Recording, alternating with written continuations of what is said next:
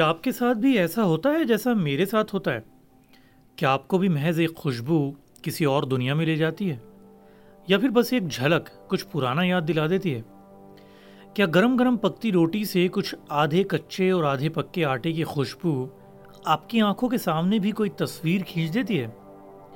کیا ملکہ مسور کی سوندھی دال پر لہسن کا بھگار دیکھتے ہی آپ کو بھی اپنے گھر کا وہ کمرہ یاد آ جاتا ہے جہاں گرمی میں بیٹھ کر دال خشکا کھایا کرتے تھے؟ کیا پنڈت جی کی کچوری کا ذکر آتے ہی آپ کے کانوں میں بھی فراش خانے کی بھیڑ بھاڑ والی سڑک کا شور گونجنے لگتا ہے؟ کیا سنہرا سنہرا موٹے دانوں والا حلوہ دیکھ کر آپ بھی اس الجھن میں پڑ جاتے ہیں کہ کہیں آج سنڈے تو نہیں؟ کیا فوائل میں لپٹا پراٹھا دیکھتے ہی آپ کو بھی وہ ملے جلے کھانوں کی مہک ستانے لگتی ہے جو تب اٹھتی تھی جب آدھی چھٹی میں سب سہیلیوں کے ٹفن ایک ساتھ کھلتے تھے؟ کیا میں ہی یادوں کی بیڑیوں میں آج تک گرفتار ہوں، یا پھر کچھ ذائقے ہوتے ہی ایسے ہیں کہ انسان انہیں کبھی نہیں بھولتا؟ اولڈ ڈیلی پوڈ کاسٹ میں آپ سن رہے ہیں کہانی کچھ ذائقے۔ کئی صدیوں کی بستی ہے، کئی صدیوں سے بستی ہے، بستے بستے بستی ہے، دلی دل میں بستی ہے، دلی دل میں بستی ہے، دلی دل میں بستی ہے۔ یہ ذائقے۔ پرانی دلی ایک ایسی جگہ تھی جہاں گلیوں کی پہچان محض گلیوں کے نام سے نہیں بلکہ ان خوشبوؤں سے بھی تھی جو ان سے جڑی تھی۔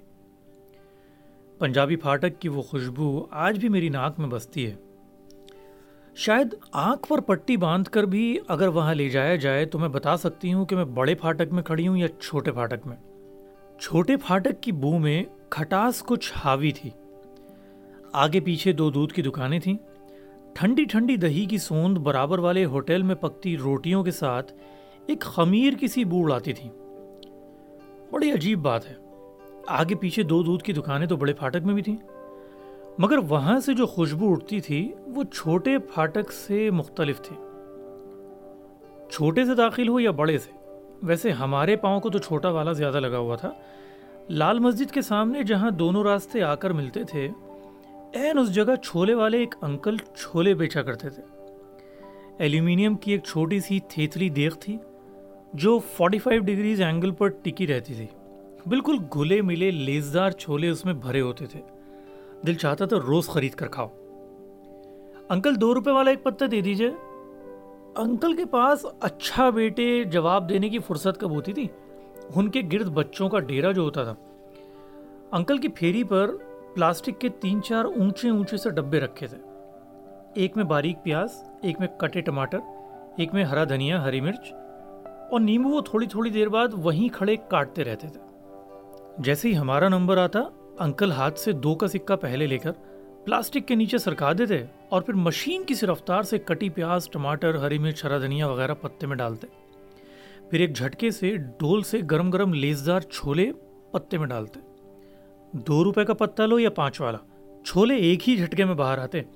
نہ جانے کیسا فن تھا کہ کڑچولی میں اتنے ہی چھولے آتے جتنے کا سکہ ہم نے دیا ہوتا۔ کبھی ایسا نہ ہوا کہ سکہ 2 کا دیا ہو، چھولے 5 کے برابر باہر آ جائیں۔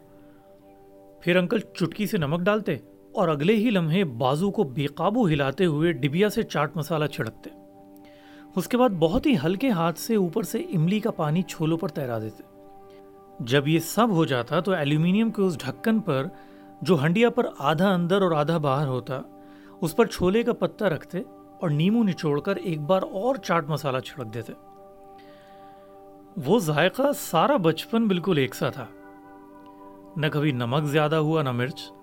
جانے کون سا چاٹ مسالہ تھا، کبھی نہ بدلا۔ چھولے بھی اتنے ہی گلے ہوتے جتنے پچھلے روز نرم تھے۔ ایک ذائقہ اور تھا جو ذرا اوپر نیچے نہ ہوتا تھا، انو کی تہاری کا۔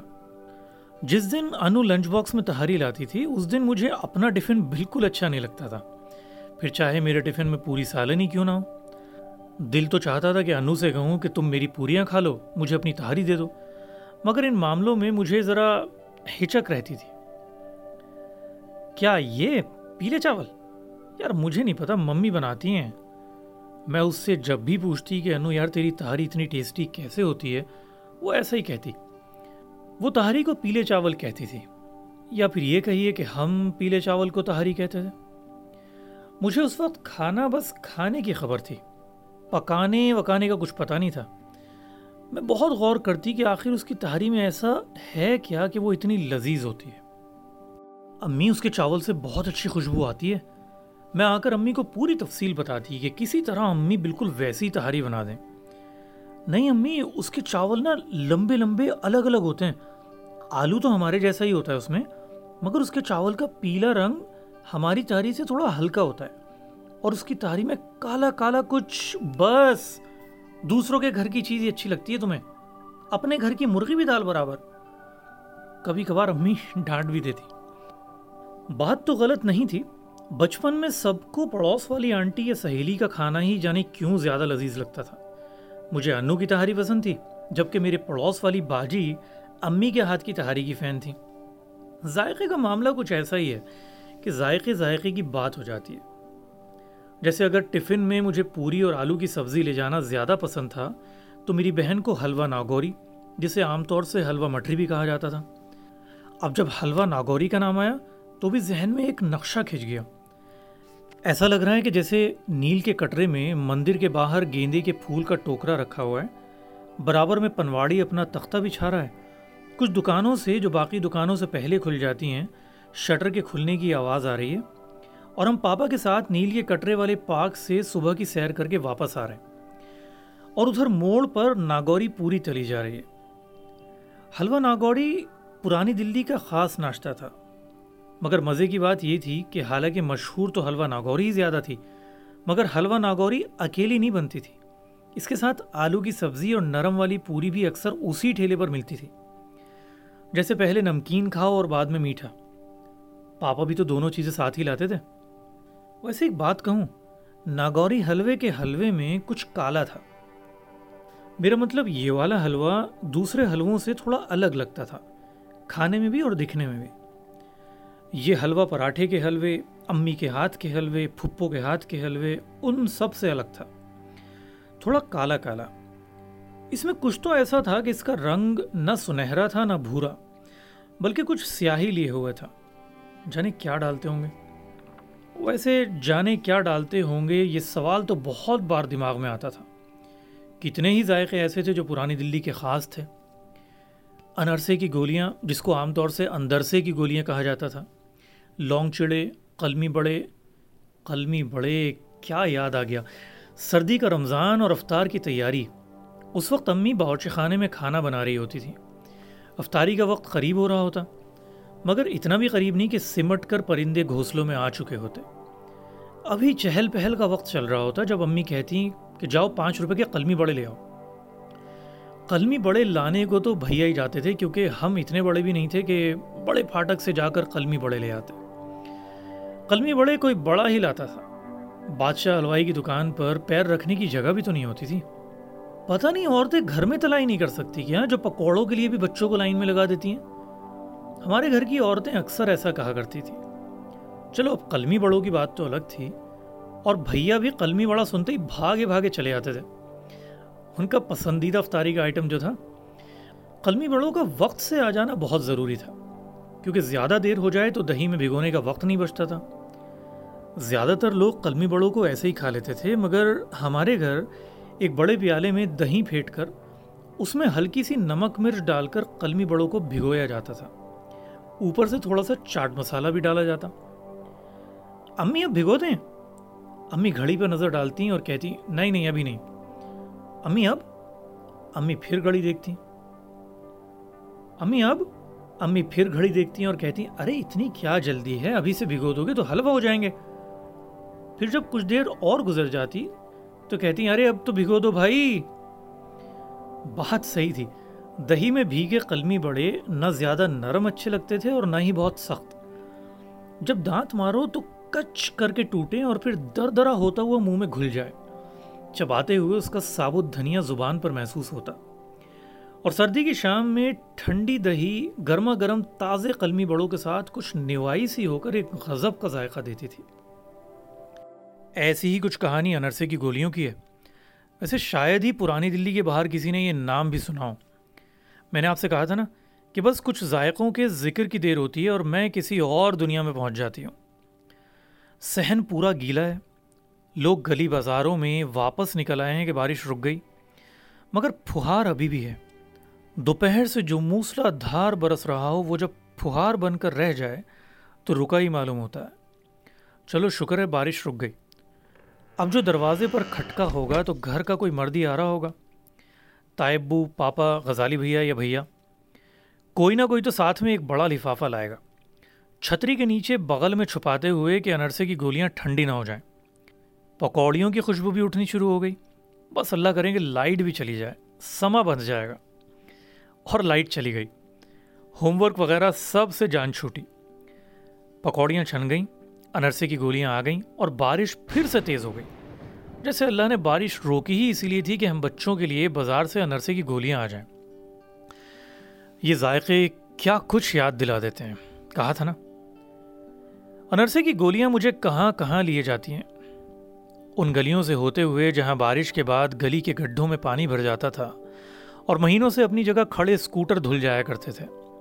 سنکری گلیوں میں منہ کو آتی سفیدی چونا پھری دیواریں برسات کی بارش میں نہا کر ایک سوندھی ٹھنڈک بکھیر رہی ہوتی، اور دیواروں میں بنے موکھلوں سے گھروں کے اندر بن رہے برسات کے کھانوں کی آتی خوشبو جیسے دیوانہ کر دیتی۔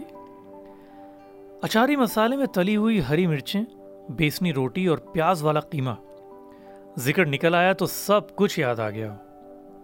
برسات میں ہری مرچ کا بیج پیٹ میں رہے تو برسات والے بخار دور رہتے ہیں۔ گھر کی بڑی بھی جیسے ہر دسترخوان پر تلی مرچیں کھانے کی وضاحت سے دے رہی ہوں۔ تازی تازی تلی مرچوں کا ذائقہ نہ بازار کے کسی اچار سے ملتا ہے اور نہ ہی فیکٹری کے کسی کیچپ سے، مگر انگریزی میں کہاوت ہے نا، to understand a bad taste one must have a very good taste. 16 آنے سچی بات ہے، کچھ ذائقے سب کو سمجھ نہیں آتے۔ مجھے یاد ہے کچھ عرصہ پہلے جب کچھ مہمان گھر آئے تھے، میں نے کھانے پر اچاری مسالے میں مرچیں بھی تلی تھیں۔ کھانے والوں کی آنکھوں میں ان کا گھر اور بچپن گھومتا صاف نظر آ رہا تھا، صرف ان کے یہ کہنے پر میں نہ جاتی کہ بھابھی آج گھر یاد آ گیا اور امی بھی بالکل ایسی ہی مرچیں تلتی تھیں۔ صحیح، تو میں اکیلی نہیں ہوں جس سے کچھ ذائقے کسی اور دنیا میں لے جاتے ہیں۔ شاید منجیت بھی اسی لیے کہتی ہے کہ تمہارے گھر سے آتی کھانے کی خوشبو سے بہت کچھ یاد آ جاتا ہے، کبھی لنگر والی دال تو کبھی پرساد والا حلوہ، کبھی سنڈے والی کچوری تو کبھی آنٹی کے گھر کا پلاؤ۔ یہاں پردیس میں ایسا ہی ہوتا ہے، اگر کسی دروازے کے پیچھے سے کوئی جانی پہچانی خوشبو آ رہی ہے تو آپ کو مبارک ہو، معلوم ہو گیا کہ آپ کا پڑوسی ہم وطن ہے۔ کاش کسی دن کسی بلڈنگ میں کسی دروازے کے پیچھے سے شبدیغ کی خوشبو آ جائے، اور ہو کوئی ذائقہ پرانی دلی والا بھی۔ اس دن بہت دنوں بعد اسما کے گھر جانا ہوا، اس کا تقاضا تھا کہ پورے دن کے لیے آنا، کیونکہ شوہر کو اس دن اس طرف کچھ آفس کا کام بھی تھا، تو انہوں نے صبح صبح آفس جاتے ہوئے مجھے اس کی بلڈنگ تک چھوڑ دیا۔ جلدی آؤ، چلو پہلے رگڑا کھائیں، اس نے ڈائننگ ٹیبل سیٹ کرتے ہوئے کہا۔ کیا کھائیں؟ میں نے حیرت سے پوچھا، یہ لفظ رگڑا میں نے پہلی بار سنا تھا۔ رگڑا تم نہیں جانتی؟ ہماری طرف ممبئی میں تو بہت کھایا جاتا ہے پیٹیز کے ساتھ، اس نے ڈش میرے سامنے کرتے ہوئے کہا۔ مگر یہ کیا؟ یہ خوشبو، یہ رنگت، یہ شکل تو بالکل جانی پہچانی تھی، اور یہ ذائقہ، یہ تو بالکل اپنا تھا۔ یہ رگڑا نہیں، یہ تو لال مسجد کے سامنے والے انکل کے چھولے تھے، وہی چھولے جو ہم دونے میں لے کر یا بریڈ کے سلائس پر لگوا کر کھایا کرتے تھے، اور وہ بھی ٹھنڈا ہو کر بالکل ایسے ہی سوکھ کر پتے پر چپک جایا کرتے تھے جیسے یہ چاٹی ہوئی چمچی پر پرت نظر آ رہی ہے۔ مجھے حالانکہ ذرا بھی شک نہ تھا، مگر پھر بھی میں نے کئی لوگوں سے تصدیق کی۔ وہ جسے ہم سارا بچپن چھولا سمجھ کر کھاتے تھے، وہ در حقیقت چھولے نہیں، سوکھی مٹر تھی۔ پرانی دلی میں سوکھی مٹر، جسے سفید وٹانا بھی کہتے ہیں، عام طور سے لوگ کھاتے نہیں ہیں، اس لیے اس سے واقف بھی نہیں ہیں۔ میں نہ جانے کب سے وہ بچپن والے انکل کے چھولوں کا ذائقہ ڈھونڈ رہی تھی، نہ جانے کتنی بار بالکل ویسے ہی پیاز، ٹماٹر، مرچ، دھنیا، چاٹ مسالہ، نیمبو اور املی کا پانی ڈال کر جیسے انکل ڈالتے تھے ان جیسے چھولے بنانے کی کوشش کی، مگر ذائقہ اس جیسا کیا، اس کے قریب کو بھی نہ پہنچا۔ پہنچتا بھی کیسے؟ کابلی چنوں کے ساتھ جو جھک مار رہی تھی۔ اسما نے مجھے پوری ریسیپی بتائی، اس میں ابلے ہوئے آلو کا گھوٹا بھی لگا ہوا تھا، توے پر بھنا ہوا زیرہ اور دھنیا بھی پیس کر شامل کیا گیا تھا اور ابالتے ہوئے ذرا سی ہلدی بھی ڈالی گئی تھی، اور املی کا پانی وہ تو تھا ہی۔ وہ بچپن والے چھولے اب ہفتے میں کم از کم ایک بار ناشتے میں ضرور بناتی ہوں۔ کھانا بناتے بناتے اب یہ بھی معلوم ہو گیا ہے کہ انو کی تہاری ہماری تہاری سے الگ اس لیے تھی کہ اس کے گھر کچا باسمتی استعمال ہوتا تھا، جبکہ ہم سیلا کی تہاری بناتے تھے۔ اور تہاری میں وہ کچھ کالا کالا، دال میں کچھ کالا نہیں بلکہ کلونجی تھی، جس کا کھرا کھرا سا ذائقہ کٹی مرچوں کے ساتھ تہاری کے مزے کو دوبالا کر دیتا تھا۔ اور یہ بھی معلوم ہو گیا ہے کہ بھائی بادشاہ کی ناگوری میں وہ ابھرے ابھرے سے دانے سوجی کے تھے، میدے میں سوجی بھی پڑتی تھی، تبھی تو ناگوری اتنی خستہ ہو جاتی تھی۔ اور ہاں، ناگوری کا حلوہ کچھ الگ سا اس لیے تھا کہ اس میں خالی سوجی نہیں تھی بلکہ بیسن بھی تھا، اور بھنے بیسن کی وجہ سے ہی اس کی رنگت کچھ سیاہی لیے ہوئے تھی۔ اور قلمی بڑے وہ ماش کی دال کے سخت آٹے سے بنتے تھے۔ او ہو، اب سمجھ آیا کہ بلو کی ساس کو سب یہ کیوں کہتے ہیں کہ ماش کے آٹے کی طرح اینٹھی رہتی ہیں ہر وقت۔ قلمی بڑے بھی تو اینٹھے ہوئے ہی ہوتے تھے، وہ سخت سا بیلن نما آٹا جس میں سے حلوائی پٹری سے قلمے نکال کر کڑھائی کے گرم تیل میں اتارتا تھا، وہ ماش کی دال کا تھا۔ اور وہ لونگ چڑے کی چٹنی جو کبھی ویسی نہ بنی جیسی بازار میں ملتی تھی، وہ امچور کی پھانکوں کو کوکر میں سیٹی دے کر پھر بنائی جاتی تھی، اور ہم املی کے ساتھ سوکھی مرچیں سل پر رگڑتے رہے۔ اور وہ انرسے کی گولیاں، وہ کھیر والے چاول کو پھریرا کر کے پھر آٹا بناؤ تو ہی اچھی بنتی ہیں، بازار کے پسے پسے پاؤڈر سے نہیں۔ لو جی، زندگی کے ساتھ وہ بچپن کے ذائقوں کی ساری گتھیاں بھی حل ہو گئیں، ہر اس راز کی طرح جو وقت کے ساتھ اور کچھ وقت کے بعد افشا ہو ہی جاتا ہے۔ میں نے آپ کو سارے راز بتا دیے، آپ چاہیں تو بنا کر دیکھ لیں، مگر میں اس بات کی ضمانت نہیں دیتی کہ یہ ذائقے آپ کو بھی خاص لگیں۔ بس ذوق کی بات ہے، اور پھر ذائقے صرف زبان ہی سے تو نہیں لیے جاتے نا، یہ تو شبدیغ کی رنگت کی طرح پہلے نظر میں اترتے ہیں، قلمی بڑوں کی کرکراہٹ کی طرح کان میں سنائی دیتے ہیں، انو کی تہاری کی سوند بن کر نتنوں میں سماتے ہیں، اور چھولوں کے لیس کی طرح زبان پر پھسلتے ہیں، اور ناگوری پر ابھرے ہوئے دانوں کی طرح انگلی کے پوروں پر محسوس ہوتے ہیں۔ کچھ ذائقے بڑے ہی خاص ہوتے ہیں، مگر کچھ ذائقے محض زبان سے لگے نہیں ہوتے کہ ہر گلے سے اتر جائیں۔ دادی کے خزانے سے کوئی مخفی پرچہ ہاتھ بھی لگ جائے، یا نانی خود بھی بتا دیں کہ وہ آخر مسالے میں ڈالتی کیا تھیں، تو بھی کچھ ذائقے ہمیشہ خاص رہتے ہیں۔ سنتے رہیے کہانیاں غالب کے پڑوس سے، کہانیاں آپ کی، کہانیاں میری، کہانیاں پرانی دلی کی گلیوں سے۔ کئی صدیوں کی بستی ہے، کئی صدیوں سے بستی ہے، بستے بستے بستی ہے، دلی دل میں بستی ہے۔ کئی لوگوں کی چاہ کی بستی، کئی لوگوں کی راہ کی بستی، کئی لوگوں کی واہ کی بستی، کئی لوگوں کی آہ کی بستی۔ او سب مسئلوں کو الجھاتی ہے، سب مسئلوں کو سلجھاتی ہے، دلی پارلیمنٹ کی بستی، دلی سپریم کورٹ کی بستی۔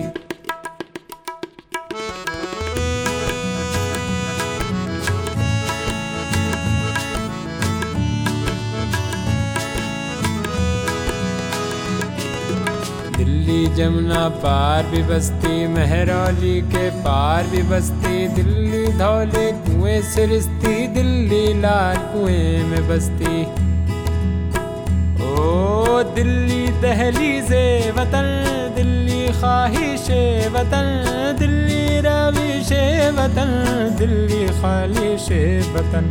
کئی صدیوں کی بستی ہے، کئی صدیوں سے بستی ہے، بستے بستے بستی ہے، دلی دل میں بستی ہے۔ یوں تو اندر پرست بھی دلی، یوں ہستی ناپور بھی دلی، شاہ جہان آباد بھی دلی، یوں تو نئی پرانی دلی۔ کبھی لودھی کو ملتی ہے، کبھی ظفر سے چھنتی ہے، کبھی انگریز سے لٹتی ہے، کبھی لٹین سے سجتی ہے۔ کئی صدیوں کی بستی ہے، کئی صدیوں سے بستی ہے، بستے بستے بستی ہے، دلی دل میں بستی ہے۔ کئی صدیوں کی بستی ہے، کئی صدیوں سے بستی ہے، بستے بستے بستی ہے، دلی دل میں بستی ہے، دلی دل میں بستی ہے، دلی